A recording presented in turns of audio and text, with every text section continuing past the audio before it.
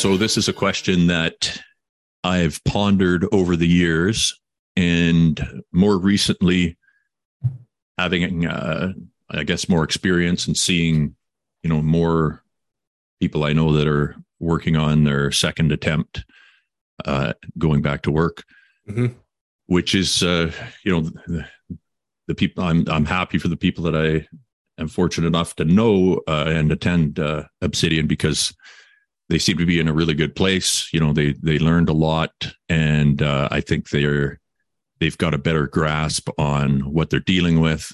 That being said, when you're talking about people who, if we're going to talk about nurses and hydromorph, which seems to be the biggest problem, that's a drug that we know is dangerous. If you're off for a while, you go back and you decide to, for whatever reason, if you relapse on a drug like that, the risk of overdose is significantly higher. Yeah. And for that reason, I've often wondered, are we paying enough, or is the machine considering the circumstances enough of these nurses who, are choosing to go back a second or third time? And, that could go across the board for all healthcare professionals. But the long and short of it is, what, is there a number? Should there be some kind of a number that we use as a guideline? Like, you're allowed 1 attempt, 2 attempts, 3 attempts. How many attempts should you be allowed? Is it something that could ever be quantified?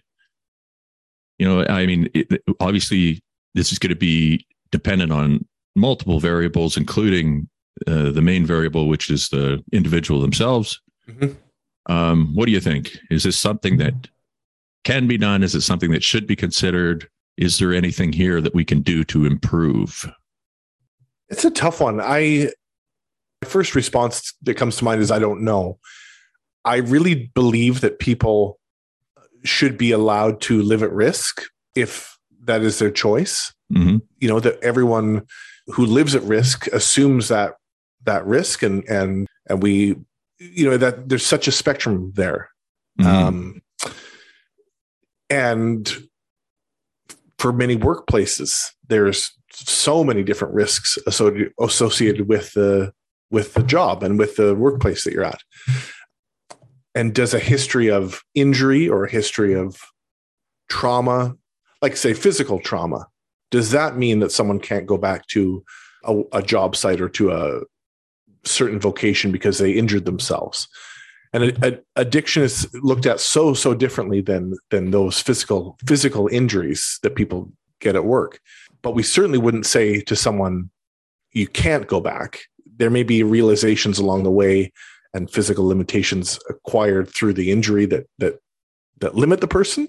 Addiction, of course, is a far grayer picture than that. So those things that are obvious or overt aren't necessarily there. So it really does have to come down to kind of a case-by-case basis. Now, should someone go back into the exact same workplace where the exact same stressors are there and the environment is exactly the same and the access to the medications is exactly the same? I don't know about that. I think that what feels wisest to me is to put someone in a different area, an area where there are less of those variables, less of those stressors, less of those risk factors. But should you eliminate them from that profession altogether right away on the first or second attempt? I'm not sure. We're also talking about professions that are increasingly short-staffed and increasingly in demand. So do you eliminate the possibility of this person working in that profession, working as a nurse again? I don't know. Yeah. What do you think? Well, my thoughts on it have been, I know that you should have it. I would say without hesitation that everybody should get at least one chance. I think we can agree on that. For sure. I agree with all the rest of what you just said, as far as it needing to be something that comes from the individual. And I've seen this before where people are very much in that mindset. Like early on for me, I was like, okay, let's get this over with. I just got to, I got to pay my bills, blah, blah, blah. You haven't made the realization yet, the level of danger you're putting yourself in, and that there's things that are much more important, your mental health being one of them, when compared to, paying your bills. But I guess the best thing to see for me is when I see somebody who's in that state and they're kind of anxious to get back to work, and maybe it's their first attempt, maybe it's their second, whatever. But what happens as time passes and they continue to kind of unravel the motivating factors that led them down the path that got them to where they were, they start to see how dangerous the situation is, and respect starts to grow for what happened to them, and the power of what happened to them, and the factors that led to it. And I mean, we know what environment can do. We know what access can do when you're not ready for access. What you said about somebody going back to the same place, I think is something that needs to be discussed more. If we were going to make one change, I would say, if you are considering, this is your second attempt, and you're considering going back to an acute care setting or something that has a large potential for trauma, I think there needs to be some kind of another layer of protection or assessment. And what I mean by that is probably a trauma expert of some sort should be monitoring that person.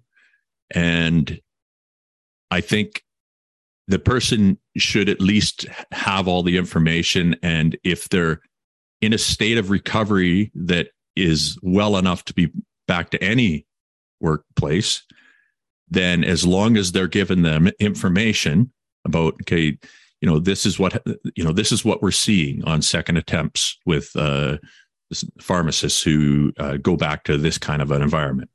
This is the data.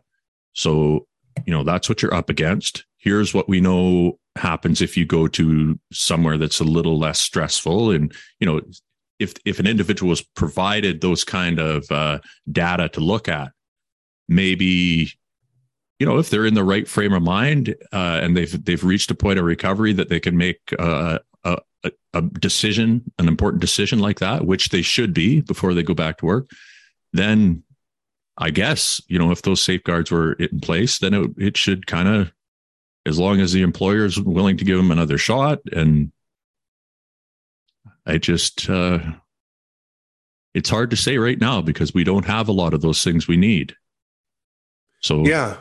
And I also wonder, it makes me wonder about the monitoring agreement. So that is, I know, a time that becomes high risk for people, that they're in, let's say, hypothetically, a 3-year monitoring agreement, and they've gone back to that maybe the same workplace, maybe a different one, but presumably they have gone back to somewhere where there is access to narcotics.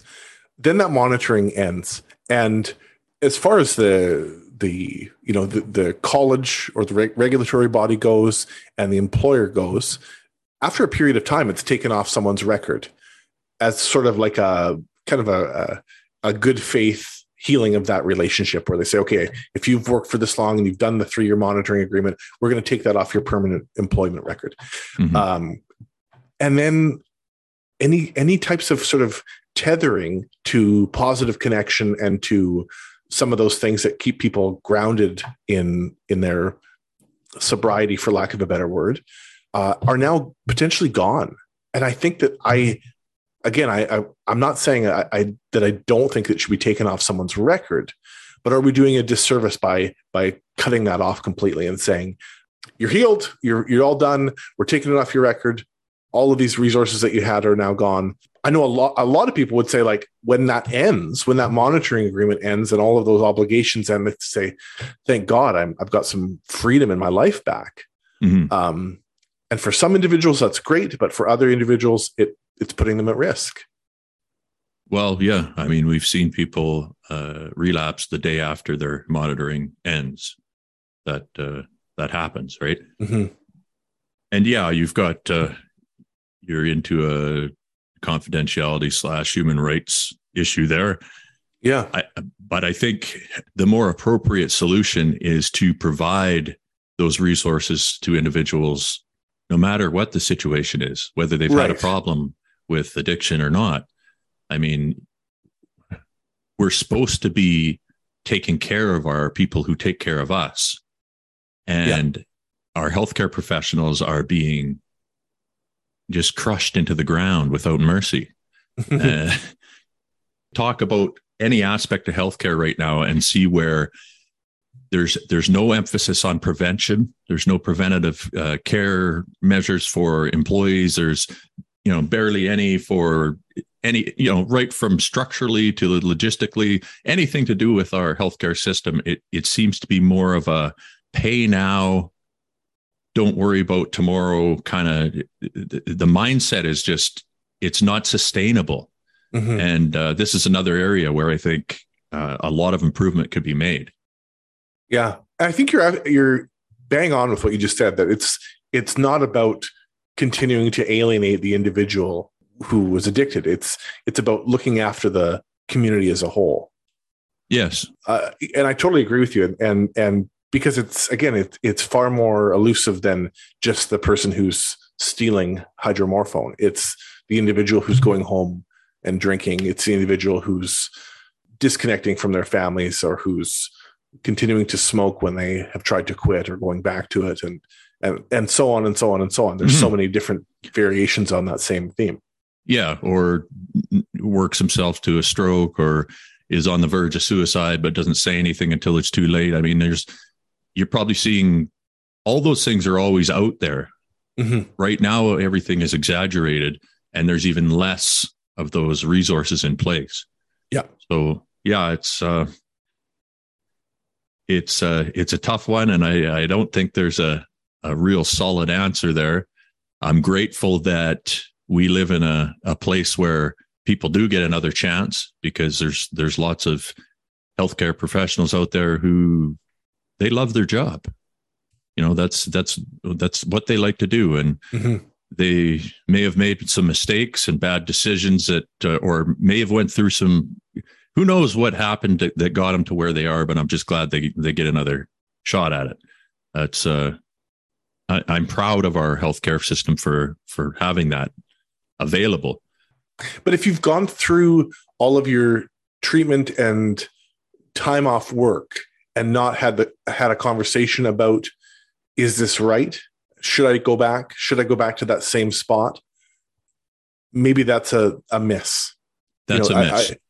I think the degree to which you and I talk about it, and our own specific community talks about it, I'm guessing is kind of unique, that we talk about it more than maybe some others.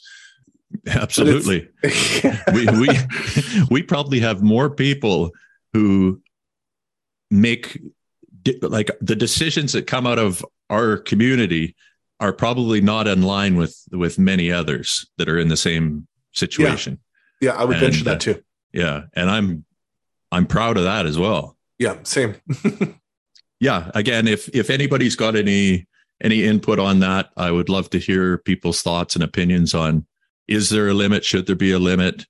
Maybe we shouldn't be putting anybody back, maybe one and done, whatever you think, let us know. And I'd love to hear it.